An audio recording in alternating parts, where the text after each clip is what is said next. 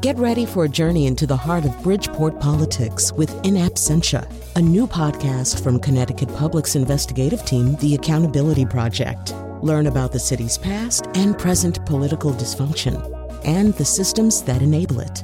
Tune in wherever you get your podcasts. Funding provided by Joe Zimmel and Valerie Friedman.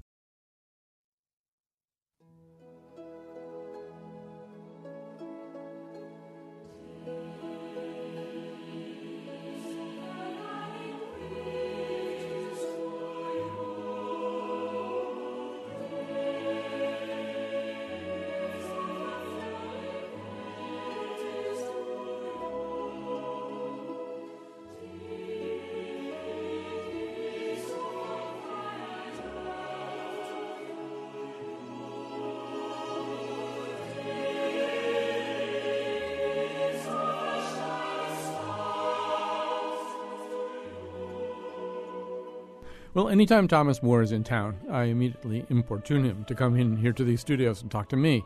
This happened once before. I've interviewed him many other times in other contexts. It's always interesting. It's always good for me, I think. The work that he does is always work that feels like it could touch my life.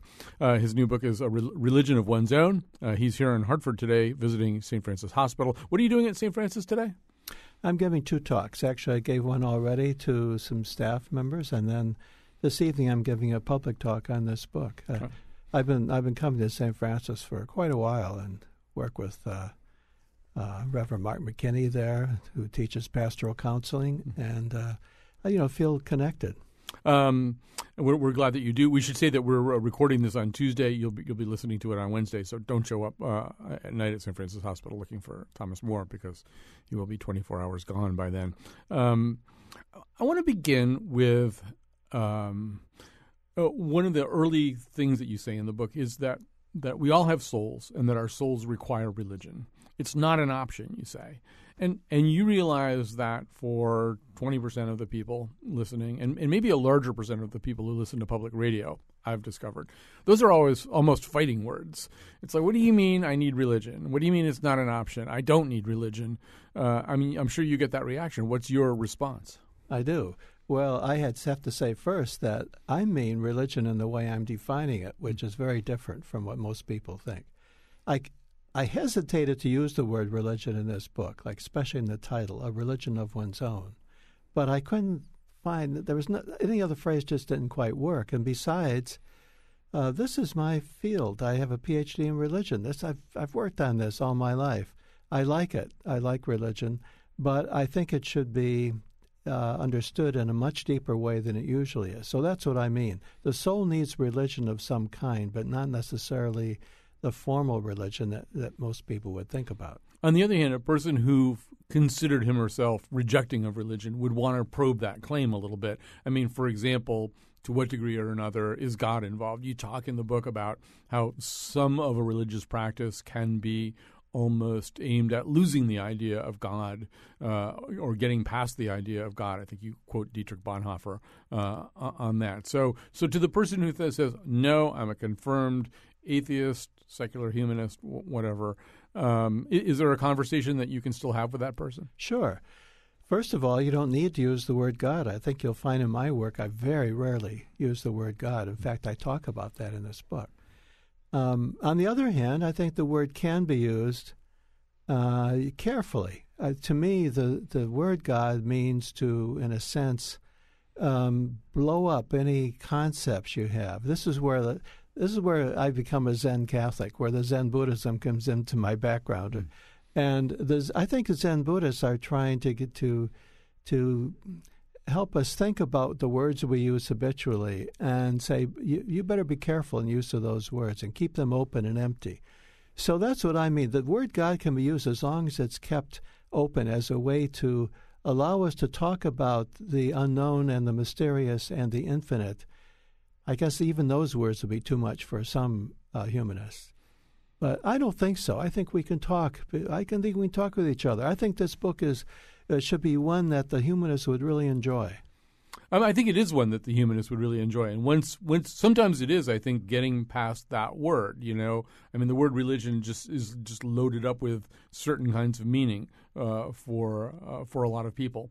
And maybe the best way for us to do this is to talk specifically about some of the practices and things that you describe in the book, which often don't conform all that much to people's standard idea of religion, and some of the people you talk about in the book, people like your friend James Hillman or Georgia O'Keeffe, people who might have been uncomfortable themselves with being described as religious. But you consider those people religious. You consider a person like James Hillman, with whom you had almost a lifelong dialogue about this, to be a religious person, even though he might not have. That's right. He may not have, although it's interesting, at the very end, I spent a fair amount of time with him at the end of his life, and at the very end, he's looked at me one day and he said, all right, I've got to say it, I'm a pantheist. Mm-hmm. And he never had said anything like that before, because that's even a form of religion. Mm-hmm. He never wanted to do that. But I think he was religious, definitely, in my sense of the term. I think that you certainly don't have to be a member or participate in any formal religion in order to be religious. But you do have to think about things and go deeper than usual. You don't just buy into the secularism around and the materialism around us. And I think if you do that, all you have to do, in my definition, is go beyond it. I like your reference there to Georgia O'Keeffe, because she didn't consider herself religious, but I think a lot of people would look at her art and say there's something there that pushes you, takes you somewhere beyond the surface. I think that's right, and I think that's often a function of art. One of your chapters is devoted to the notion of mysticism, and you argue on behalf of a kind of everyday mysticism, one that doesn't necessarily involve a flaming sword in the sky or any of the kind of standard iconography that we associate with mysticism, but can be just sort of a sense of self-loss. And I think we all experience that. If we're going to experience art, particularly the fine arts anyway, we're going to experience that. I have this weird relationship with the painter Odilon Redon, and I always say, you walk me into a room of still lifes and without telling me anything, and I'll walk right over to the Redon, and I don't know what that is. And so I was down in New Haven last weekend, and he's got these nasturtiums, and they're just kind of flowing out of whatever pot they're in, and they're kind of flowing into this very nonspecific orange background. And one does, probably in the same way that you interact with O'Keeffe, after a while, if you look at it long enough, it's not so much you, there's something else going on. Actually, I respond better to Redon than to O'Keeffe, because I think he does have the mystery element is even stronger in him, mm-hmm. and he's not as sentimental maybe as O'Keeffe can be sometimes. Mm-hmm. So he puts your nose in it. He kind of really puts you into that mysteriousness and the color and the shapes that he has, and so. Yeah, I think I'm drawn through the art into a brief mystical experience. I'm taken away from myself. And that's all I ask for. I don't demand anything more than that, because I think when you multiply these experiences over time and make them part of your life, then gradually you shape what I would call a religious practice. Not just spiritual. It's because it does for you what a formal religion might do for somebody else. And so the artist, if you're having a successful relationship with the artist, it does seem as though the artist is investigating what sometimes in theology we call noumena, right? The notion that there's something present in a physical thing, something that is more than the physical thing. Yes. The numinous is it doesn't have to be otherworldly. You don't have to have that understanding of it. It's just the understanding that that life, the world we live in, is richer, more layered, has more mystery in it than some people would care to accept. So I think that's really the dividing line. For me, I want to have an experience of life that is not flat. It's not one-dimensional. I certainly don't want to buy into the secularism of our time, where everything has to be measured. And you have to, I guess it's basically a materialistic world. I don't want to live in that world. But I don't want to live in that supernatural world either, where you think you understand and can point to and label things that are beyond this world. I don't want to do that either. So the religion that I want for myself, I don't demand it of anybody else, for myself, is a natural world, but it's a world where I account for the mysterious. I don't mean I explain it. I mean that I give it a place. And so back to the distinction between, assuming that there is going to be one, the distinction between you and your friend James Hillman, both psychotherapists, and it seems as though he fits your definition of religious in, I'm going to call it sort of, he's a Hamlet practitioner of religion in the sense that he believes that there are more things on heaven and earth than are dreamt in our philosophies. Is that fair? Yes, absolutely. Yeah. Not only that, but in his major book, Revisioning Psychology, he has a section of it where he says, is this psychology religious? Mm. And he explores it. Now, he may say no, but in fact, I think if you look at that closely, I end up saying yes, because he takes the religious images seriously. For him, particularly the Greek gods and goddesses were important for him. He also was he also admired D.H. Lawrence, who I think also fits in this area, because many of D.H. Lawrence's poems invite us to look at ordinary experiences and see the numinous there. For example, he has some poems where, more than one, where he talks about being on a beach and watching people walk out of the water, and he says something like, "Lo, God is born," or something like that. Mm. The God comes when you see people. So you're looking at an ordinary situation, but suddenly you realize there's so much depth, there's so much going on there. It's full of mystery, and it relates somehow to the old religious text too, because there were stories about Aphrodite coming out of the water. So, and he knew all those. D.H. Lawrence knew that. Hillman read Lawrence. I have read him, and many, many writers like him. I would put Rilke, Rainer Maria Rilke, in the same area, same sphere. I'd put Whitman in there too. Yeah, absolutely. Whitman too. Because he sees, he may not use the word God very often, if at all, but he sees, just in the same way that you're describing Lawrence seeing the people coming out of the water, he sees that all the time, right? Every person he sees contains some idea of what he would call divinity. The Body Electric, I think, is a religious poem. Whitman, definitely. I would put Emily Dickinson in the same category, because she has so many poems about finding divinity and not being. In fact, she explicitly says, it's not in church, it's outside of church. That's where she finds her church, in a way. I mean, that's I think you could summarize it that way. Mm-hmm. So, I have so many places I want to go from here, but so there's a kind of an interesting paradox of timing here. I'm talking to you on Tuesday. This show will run on Wednesday. I believe that's the same day that Richard Dawkins is appearing at the University of Connecticut, not too far from here. So what we now have in people like Dawkins and the late Christopher Hitchens, and there's sort of a group of other people who are almost doing in atheism what preachers in the Great Awakening did in New England. They're traveling around preaching the kind of non-gospel. Right. Atheism used to be sort of kind of more of a passive thing, or at least perceived as more of a passive thing. Now it's actually sort of a message that various people want to get out. What's your reaction to that?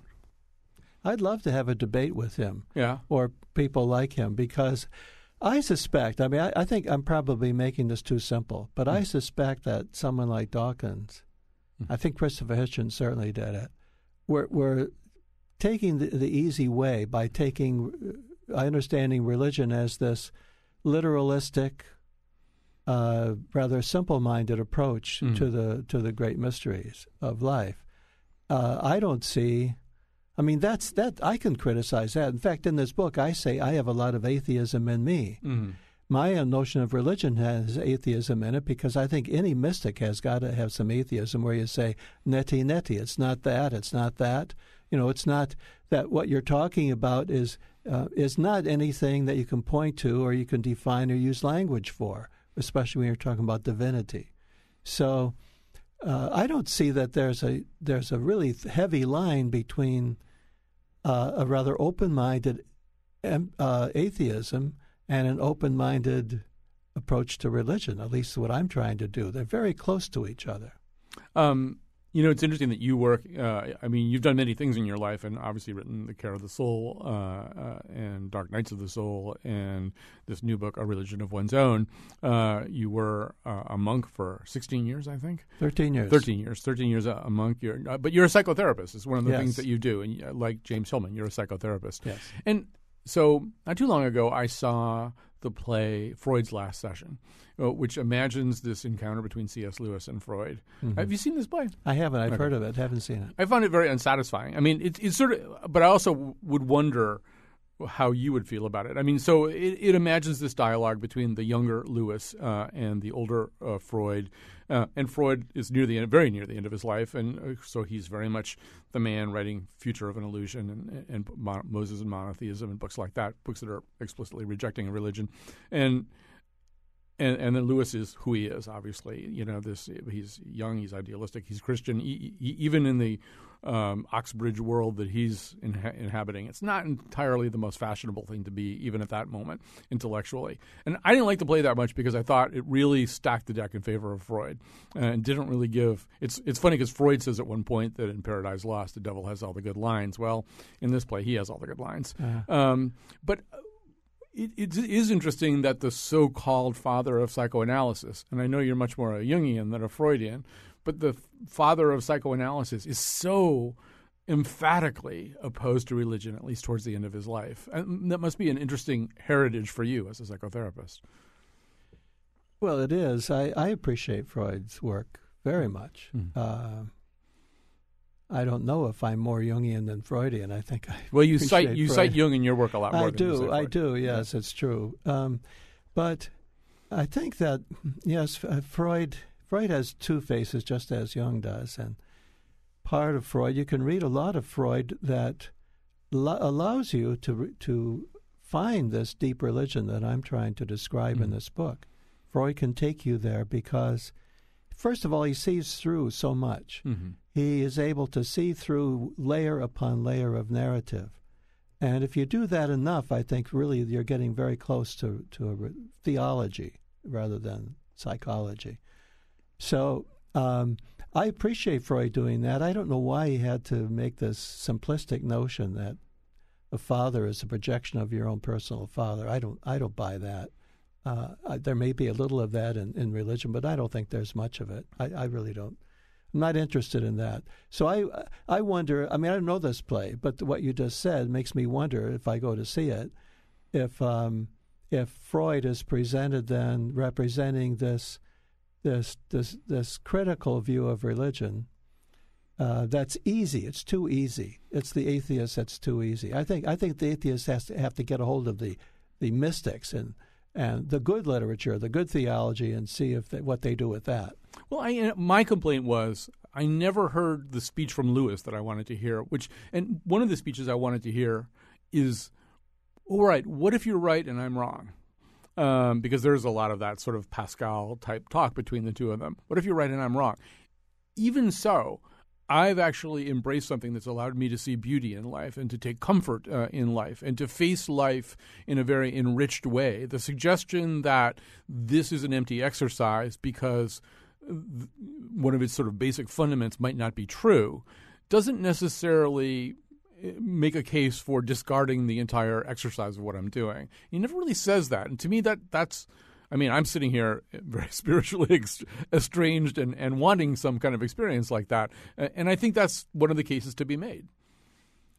Well, what I do is I try to speak to both a person who considers himself a humanist atheist, certainly to the person who's seeking, that doesn't have a position, and even to the person within a church tradition, because I think that you can bring this notion of a deeper religion that has some Zen emptiness in it and a little bit of atheism in it, that you can bring that to many of these places. We all need it. That we all need that kind of a religion. So I think this is really, in a way, something that we haven't considered before, although I have to say that this book of mine really does come directly from Emerson's Divinity School address, 1835. That's a long way back. Yeah. The book began really for me. I was thinking of writing about Henry David Thoreau, because Thoreau felt that many of the secular, if you want to call them that, experiences he had or practices he had, like he talks about taking a bath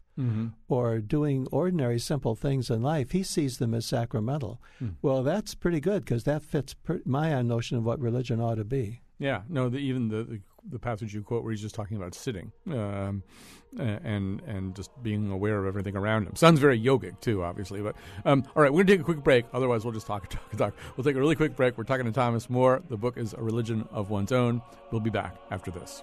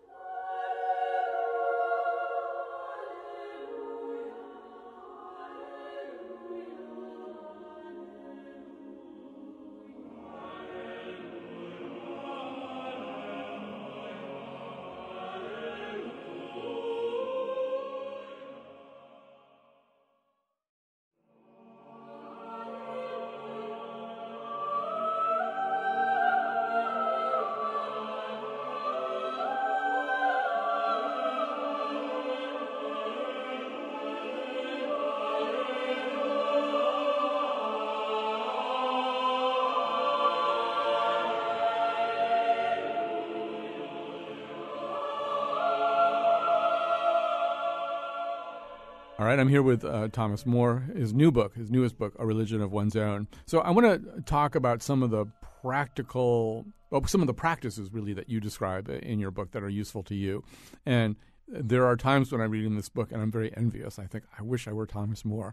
And one of the times is this description of what you did for a while on Sundays in your living room, where you would rearrange the furniture and have people come in, your own family and outside people. I'll let you pick up the story from there. We just got inspired one day. I don't know why, but maybe because we had so many neighbors that were close to us, and we got inspired to invite people to come over to our house and have a sort of Sunday ritual.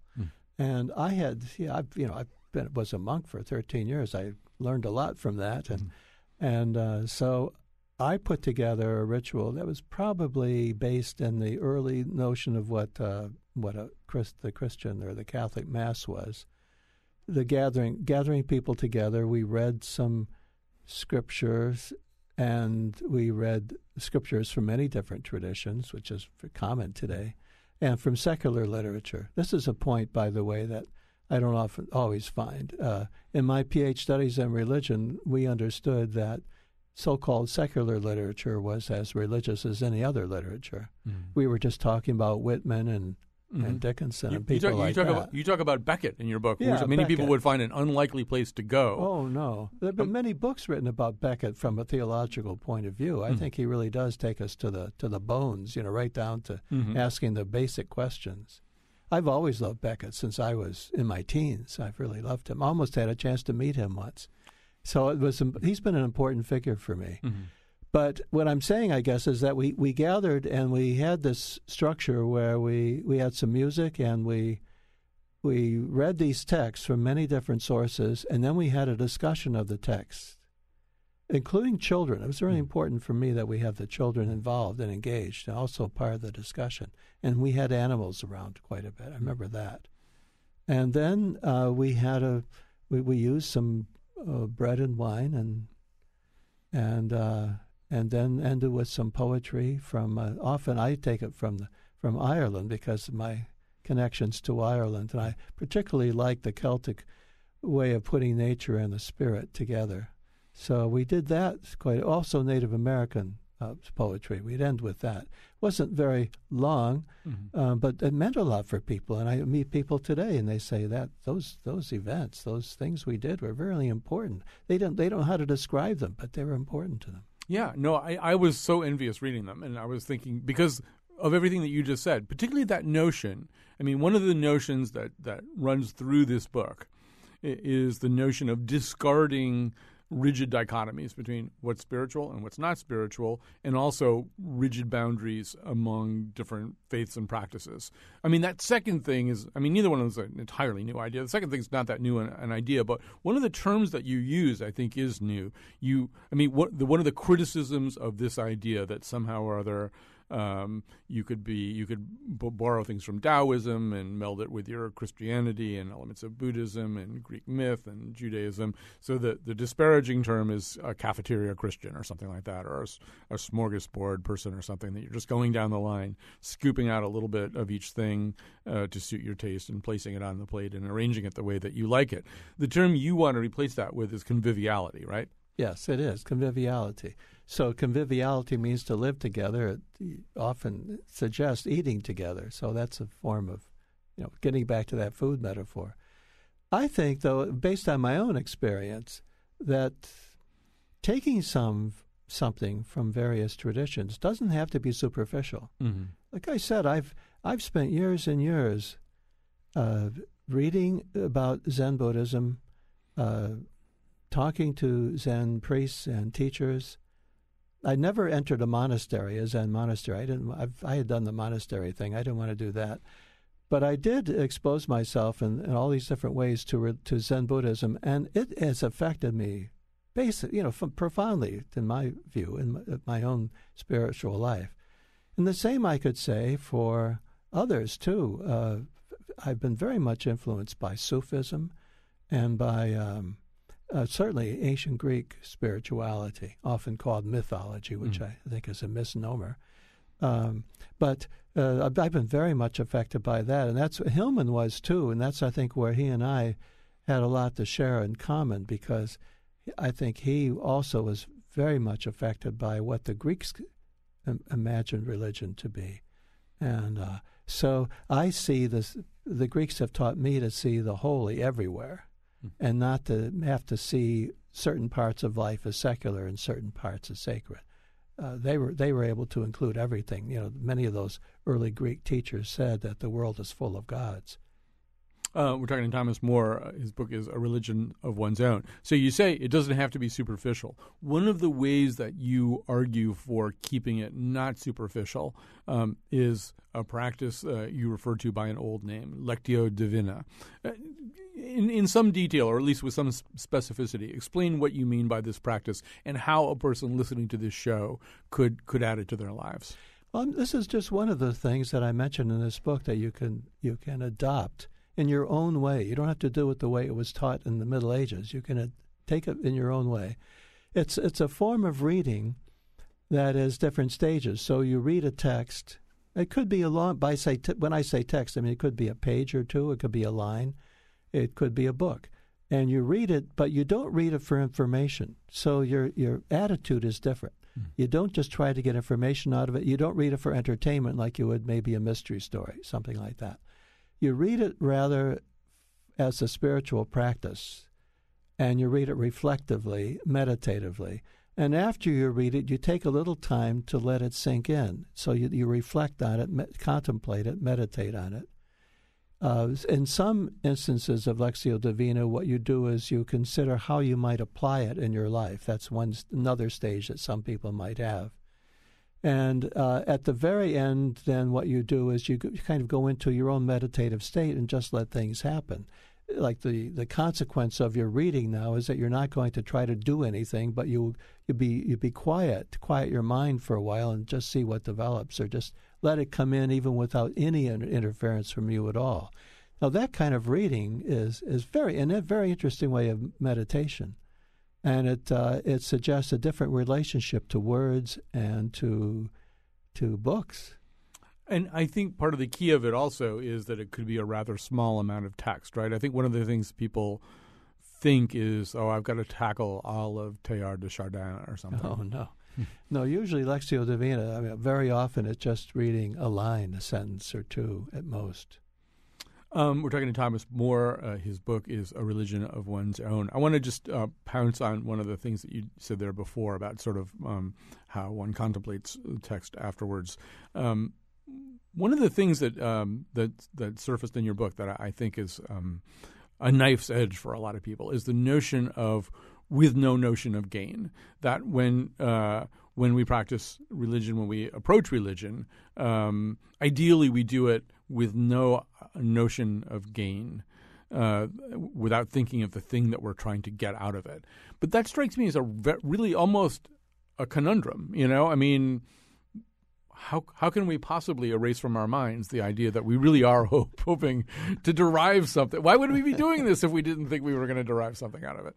Well, I mean, the easy answer to that is that you can start out at the very beginning with some kind of intention. Now, my spiritual practice is I'm hoping that it will become a better, deeper, more aware person from it. That might be there. But then as you go along, you realize you have to shed one thing after another because all of these intentions that you have get in the way. And especially, as I've been saying so much now, the Zen Buddhist especially was going to tell you to drop those intentions and don't if you're self-conscious about that whole process and if you have very specific gains that you want, then you've lost from the very beginning.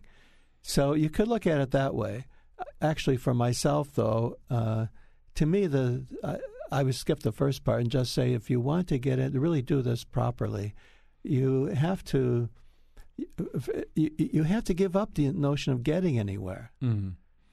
This is not about progress. In this realm, it's not the same as ordinary life. You don't go from one place to another and get better at it. You simply are with it. And the closer you get to letting go of those goals and those needs and intentions, the more you will fulfill what they're all about. So, Thomas More, the subtitle of your book is A Guide to Creating a Personal Spirituality in a Secular World. And in a way, every one of these words for you, I think, is pretty loaded and worthy of kind of a lot of unpacking. So it's nerve-wracking to say a word like spirituality without having a 30-minute conversation about how that's different from work of the soul, which I think is a very different thing for you. But are you concerned at all? As I'm reading the book, one of the things I'm thinking is you're very open to a lot of things, a lot of different kinds of practices and experiences amounting to religious practices. And when you're talking about that or everyday mysticism, it could be this, it could be that. It could be a lot of things that maybe don't strike the average person as works of religion or acts of religion, but they could be. Are you worried at all about losing the shape, though, of the category of the subject you're talking about? In other words, if so many things can be understood to be religion, if chopping some greens up on a wood block can be understood to be part of religion, are we starting to lose track of the subject itself? I guess that's a danger, although I don't worry about it. I don't worry so much about all these things. A lot of people do, but it doesn't bother me because my idea is that whatever your thought is, if you allow yourself some mystical experiences, like, let's say, going to the ocean with some regularity. I'm not just saying you have these experiences. I'm suggesting that I think the religions teach that we need a method. We need that all these things kind of hold together. That's what a religion is. It's a piecing together of tapestry of various practices and points of view. So if you have your own practices, let's say, okay, you go to the ocean with some regularity, and your intention is to do something for your inner life or your spiritual life or whatever, to become a person somehow. Well, that intention is going to, and you do a lot of things, is going to then help you see that there's a fabric here. There are a lot of things going on. They're not just separate experiences. And that's what I would say satisfies this need for a religion in the old sense. We used to go to church because the churches put everything together for us and served it as a piece. And that's a difference. Spirituality can be just having one experience after another. Religion has a little more form to it. But I don't think it has to be created intentionally And I'm not worried that we're going to lose a sense of religion. In fact, I think we'll gain it because these are much deeper experiences. They really touch you and they become important. And over time, whether you call it that or not, they will become a fabric of experiences that will hold your spiritual life together and give it some concreteness. I mean, I think another way of talking about that, and I think it's something that you encounter a lot, I sense it's the thing that you encounter a lot in your psychotherapy practice, is that, I'm a baby boomer. I'm from a generation of people who went to college and essentially shed whatever religious upbringing they had and absorbed an ethos that basically said, if you really want to be a modern human being, you really have to get rid of all this stuff and think more rationally and all the various verbal baggage that goes along with this. What's interesting now is that we're now moving into older age. I'm turning 60 this year. And I do think at this time, I think I might have even said this to you last time you were here, I feel ill-equipped. I don't feel as though I have, in all the ways that you were just saying, the right toolbox to fit the experiences of my life and the now growing immediacy of my death all together. And I feel like not doing that work, not doing the work of the soul for most of my life, I'm paying a pretty high price right now. And I would guess as a therapist, you see a lot of people from the baby boom generation and maybe the generations that follow who are walking into your office with a similar kind of problem. Yes. The first question I would ask, though, is that worse than having a really clear formal religion that you've been part of all your life, but it really hasn't touched you very deeply? That's a situation that a lot of people are in as well. And it's worse because today a lot of people who have had the formal religion in their background and didn't go through that phase where they had to leave it, abandon it, those people are angry at experiences they have had. A lot of people are very angry at what happened to them in religion. And for many, that religious experience was inadequate, although they still hang on to it because they don't want to be left dangling somewhere. So what I'm trying to do in this book especially is to say that you don't need an external net to hold it all together. You don't need that. What you need more is to allow yourself to have a lot of experiences that you would probably want anyway, and understand that can be as much a religion as the formal one that you had. And the other thing I want to say too about this, I haven't said yet, is that I have this tremendous respect and love of the religious traditions. I am not against them in any way. But I think we need a new relationship to them, a freer relationship, and certainly not one where we feel obligated to believe certain things because someone has told us. We need to get away from so many things that have been part of religion in the past. And if we do that, I really think that we'll find a more joyous and more satisfying solution to that problem of how do I deal with my death and age and my mortality and the shortness of life. We're going to take a quick break. We've got one more segment here. Stay with us. Thomas Moore will be back after this.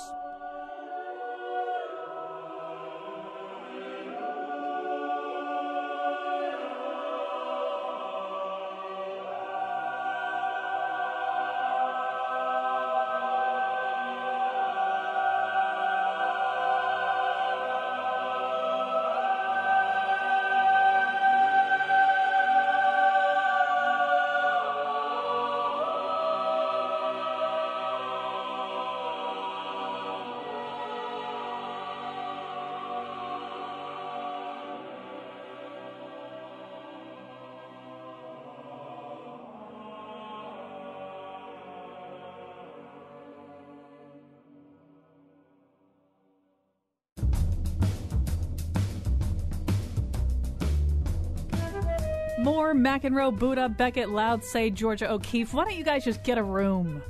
Actually, that sounded weird. Today's show was produced by Betsy Kaplan and me. Our executive producer is Katie Tolarski. The part of Bill Curry was played by Timothy Leary. For show pages, articles, and videos of the Faith Middleton Show staff practicing Wiccan gastronomy, visit our webpage, WNPR.org. And now, back to Colin. Thomas More is here. His newest book is A Religion of One's Own. Of course, you know him from Care of the Soul, Dark Nights of the Soul, other books, many other books as well. He's been visiting Hartford here on Tuesday. We're recording this on Tuesday, so you can't call in and ask Thomas more questions. I'm really sorry about that, but we're recording this on Tuesday. You're listening to it on Wednesday. And it's funny because as you're here on Tuesday, I'm going to prepare you for this because you may even want to use it tonight at St. Francis. As you probably know, Connecticut is awash in basketball feelings. And there was this kind of Thomas More moment, I think, for the men's basketball team. It was in their penultimate game, their game that led up to the championship game against. So they were playing Florida, and they were down 16-4 at the beginning of the game. And their rather young coach called them over, and he had one of those dry erase boards, small dry erase boards, and he wrote on it. He just called them all over into a huddle for a timeout on the sidelines, and he wrote, "Even now, faith." That's all he wrote. And actually, I mean, you can attribute it to this or not, but they turned around the game right after that timeout, got back in the game, and won the game. And I mean, there's something very powerful about that. I mean, even now, faith. It almost feels like something that if I had to begin making my own religion, maybe that's a part of the liturgy. I would put that in there. I mean, how many times in your life can you think of where even now faith is a great phrase? Oh, it's really important. I have my story of that. I was giving a talk somewhere, and a woman came, asked a question. There was a big audience. She asked a question on a microphone, and it said that she had cancer, and she had 2 young children. And she didn't know what to do because she felt so bad about leaving her children behind. And she had no way of dealing with it. So I talked to her about faith, and I said that, faith is not just believing in some teachings from somewhere. Faith is really looking far enough into yourself and into life itself to be able to deal with what it has offered you, the challenge it has offered you. It sounds similar, only at the level of game. Now, I also happen to think that sports and games are very close to religion. Mm-hmm. I just gave a retreat last year in Ireland for golfers, playing golf as a sacred game. Mm-hmm. And a lot of people wonder about me, but I do think that games are very important because they are ritual forms as well. And we get our emotions and our sense of meaning so wrapped up in them because they are not so literal. So I can understand that happening, saying, okay, this is faith, and it's important for the people who are watching the game, and it means a lot to them to be able to see that notion of faith. Oh, I think they're, properly done, and often they are not properly done. I think sports absolutely are that, and certainly back to your notion of everyday mysticism, anybody who's ever experienced the sense of flow that we get, if you're in a groove in any sport where really your mind does begin to shut down and you become a purer thing and all of your jump shots start falling or, whatever it is that you're doing. I mean, it's so much there. And also in the ways that you talk about in the book, for example, as you begin to explore other kinds of literature that can be sacred, something like haiku, which is,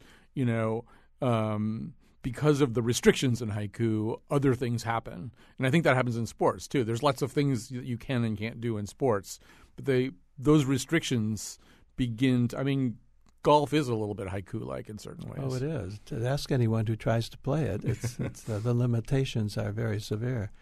Yes, I think you're absolutely right. And so many people have mentioned that the limitations give us a certain kind of freedom. Mm-hmm. They, in the sense that you would like to go somewhere, that's the intention again, this ego intention. I would like to do this, but the limits are there, and the limits tell you you can't do that. Your ability isn't great enough. You don't understand what's happening enough. And therefore, you have to move in another direction. And that usually involves some kind of discovery. Mm-hmm. So, yes, the limitations can be part of the process. One of the other phrases in the book that kind of jumped out at me, and I've read it in your work before, and it's also very much in the work of James Hillman, who's very much a mentor and an influence on you, is you talk about, and let me just precede this by saying that I think for a lot of people who are uncomfortable with religion, particularly also people who feel as though their rational brains work better than religion do, there's this kind of notion that religion is a kind of artificial bliss, that it's this comforting blanket of superstition and reassuring myths, and that they don't want that. And one of the phrases that you talk about, the fact that you get a little tired yourself of the constant infusions of the notion of light into religion, and that to you a lot of the mystery that is religion for you exists in places of darkness. Can you expand on that a little bit? Well, I can trust the dark revelations better, the dark moments. So I find as a therapist that most of my work is with people in very dark times. They may have a compulsion that they can't deal with, or an addiction, or they may be trying to decide whether to be married or not. And these are really difficult, dark times. People would not call them moments of light. Mm-hmm. And I find that that's when people their imagination turns on, because that's when they have to really look so closely at what's going on. So that becomes an important moment in general for their religiousness, because they're able then to make a move somewhere with their life and not just be stuck in a rut. Whereas if you're in a place where you're talking about how great everything is and being in the light and all that kind of thing, there's no movement that I can see, because you don't feel the necessity to make discovery. You're happy where you are. But I think for a lot of people who aren't entirely in touch with what you're saying, they would say, all right, I get the thing about the fact that in the dark night of my soul, I have to make choices, I have to use my imagination, I have to see other possibilities, but I could do that in a pretty secular context. Where's the religion part in what you're saying, Thomas More? The religion part is in the way it connects up to your whole search for meaning for your life, or to get some deeper sense of what it means to be a human being. And we were saying before about where does this all lead, about your mortality, about death. For example, someone who is trying to decide about what work to do, that might be the challenge, or whether to get divorced or not. This may seem like a secular decision. I wouldn't say it is, because it has to do with the very structure of your life. Where you're going, this is we're talking now about making a turn in your life. Mm-hmm. That's everything. Yeah. That goes much deeper than you could ever say. And so I would say it does touch on your religion. It is interesting, in terms of making turns in your life, too. And I think the book explores this a little bit. There's such a subtle difference between a rut and a ritual. And there are certain things that I do that I might describe as ruts. But reading your book, I'm thinking, no, actually, that's a ritual. That's actually one of the things that my son and I, my son's 24, every Saturday we usually go to this Armenian coffee shop called Cafe Sophia, and we each order lattes and we split a crepe, and we're like two old men who are like doing the same thing over and over again. Uh-huh. But reading the book, I thought, oh no, that is, if I could be said to have a religion, it's those things, right? Absolutely, those things. They're very secular. They look secular. The whole difference is how you look at it. Black Elk says, the Native American always says, the point is you have to look in a sacred manner. That's the whole thing. Mm-hmm. So it's how you look, how you imagine and picture it, how you interpret it. That's the difference. So I would say, yes, going with your son to a place regularly to have a certain kind of food, if that isn't a ritual, if that isn't a kind of communion in your religion, I can't think of a better example. Thomas More, your father died recently at the age of 100. Mm-hmm. Did you find that you had to rebuild that part of your life too, the part that was in contact with him, in dialogue with him? It's pretty clear from this book he was an influence, a significant influence on you. Did you have to recalibrate? That's a difficult question. Or is he just sort of there pretty much the way he was? Yeah, His presence to me has always been strong. Mm-hmm. I have felt him in me all these years. It's funny because he was very different from me in some ways. He was very athletic. He was a plumber. He dropped out of high school in second year of high school. Mm. And but on the other hand, he was a very thoughtful man and very, very religious man. And we would have long discussions. So I miss those discussions. On the other hand, I feel his presence. I know I'm still living his life in a way. So I think about him often. I know he told me that he used to have these dialogues with his wife, my mother, when she died. I have dialogues with him as well. So it hasn't changed a lot since he's died. No. That's a nice note to end on. The book is A Religion of One's Own. It's by Thomas Moore. I treasure these conversations. I hope you'll come back in a year or so. I hope so. Thank you, Colin. All right. Thanks for being with me today.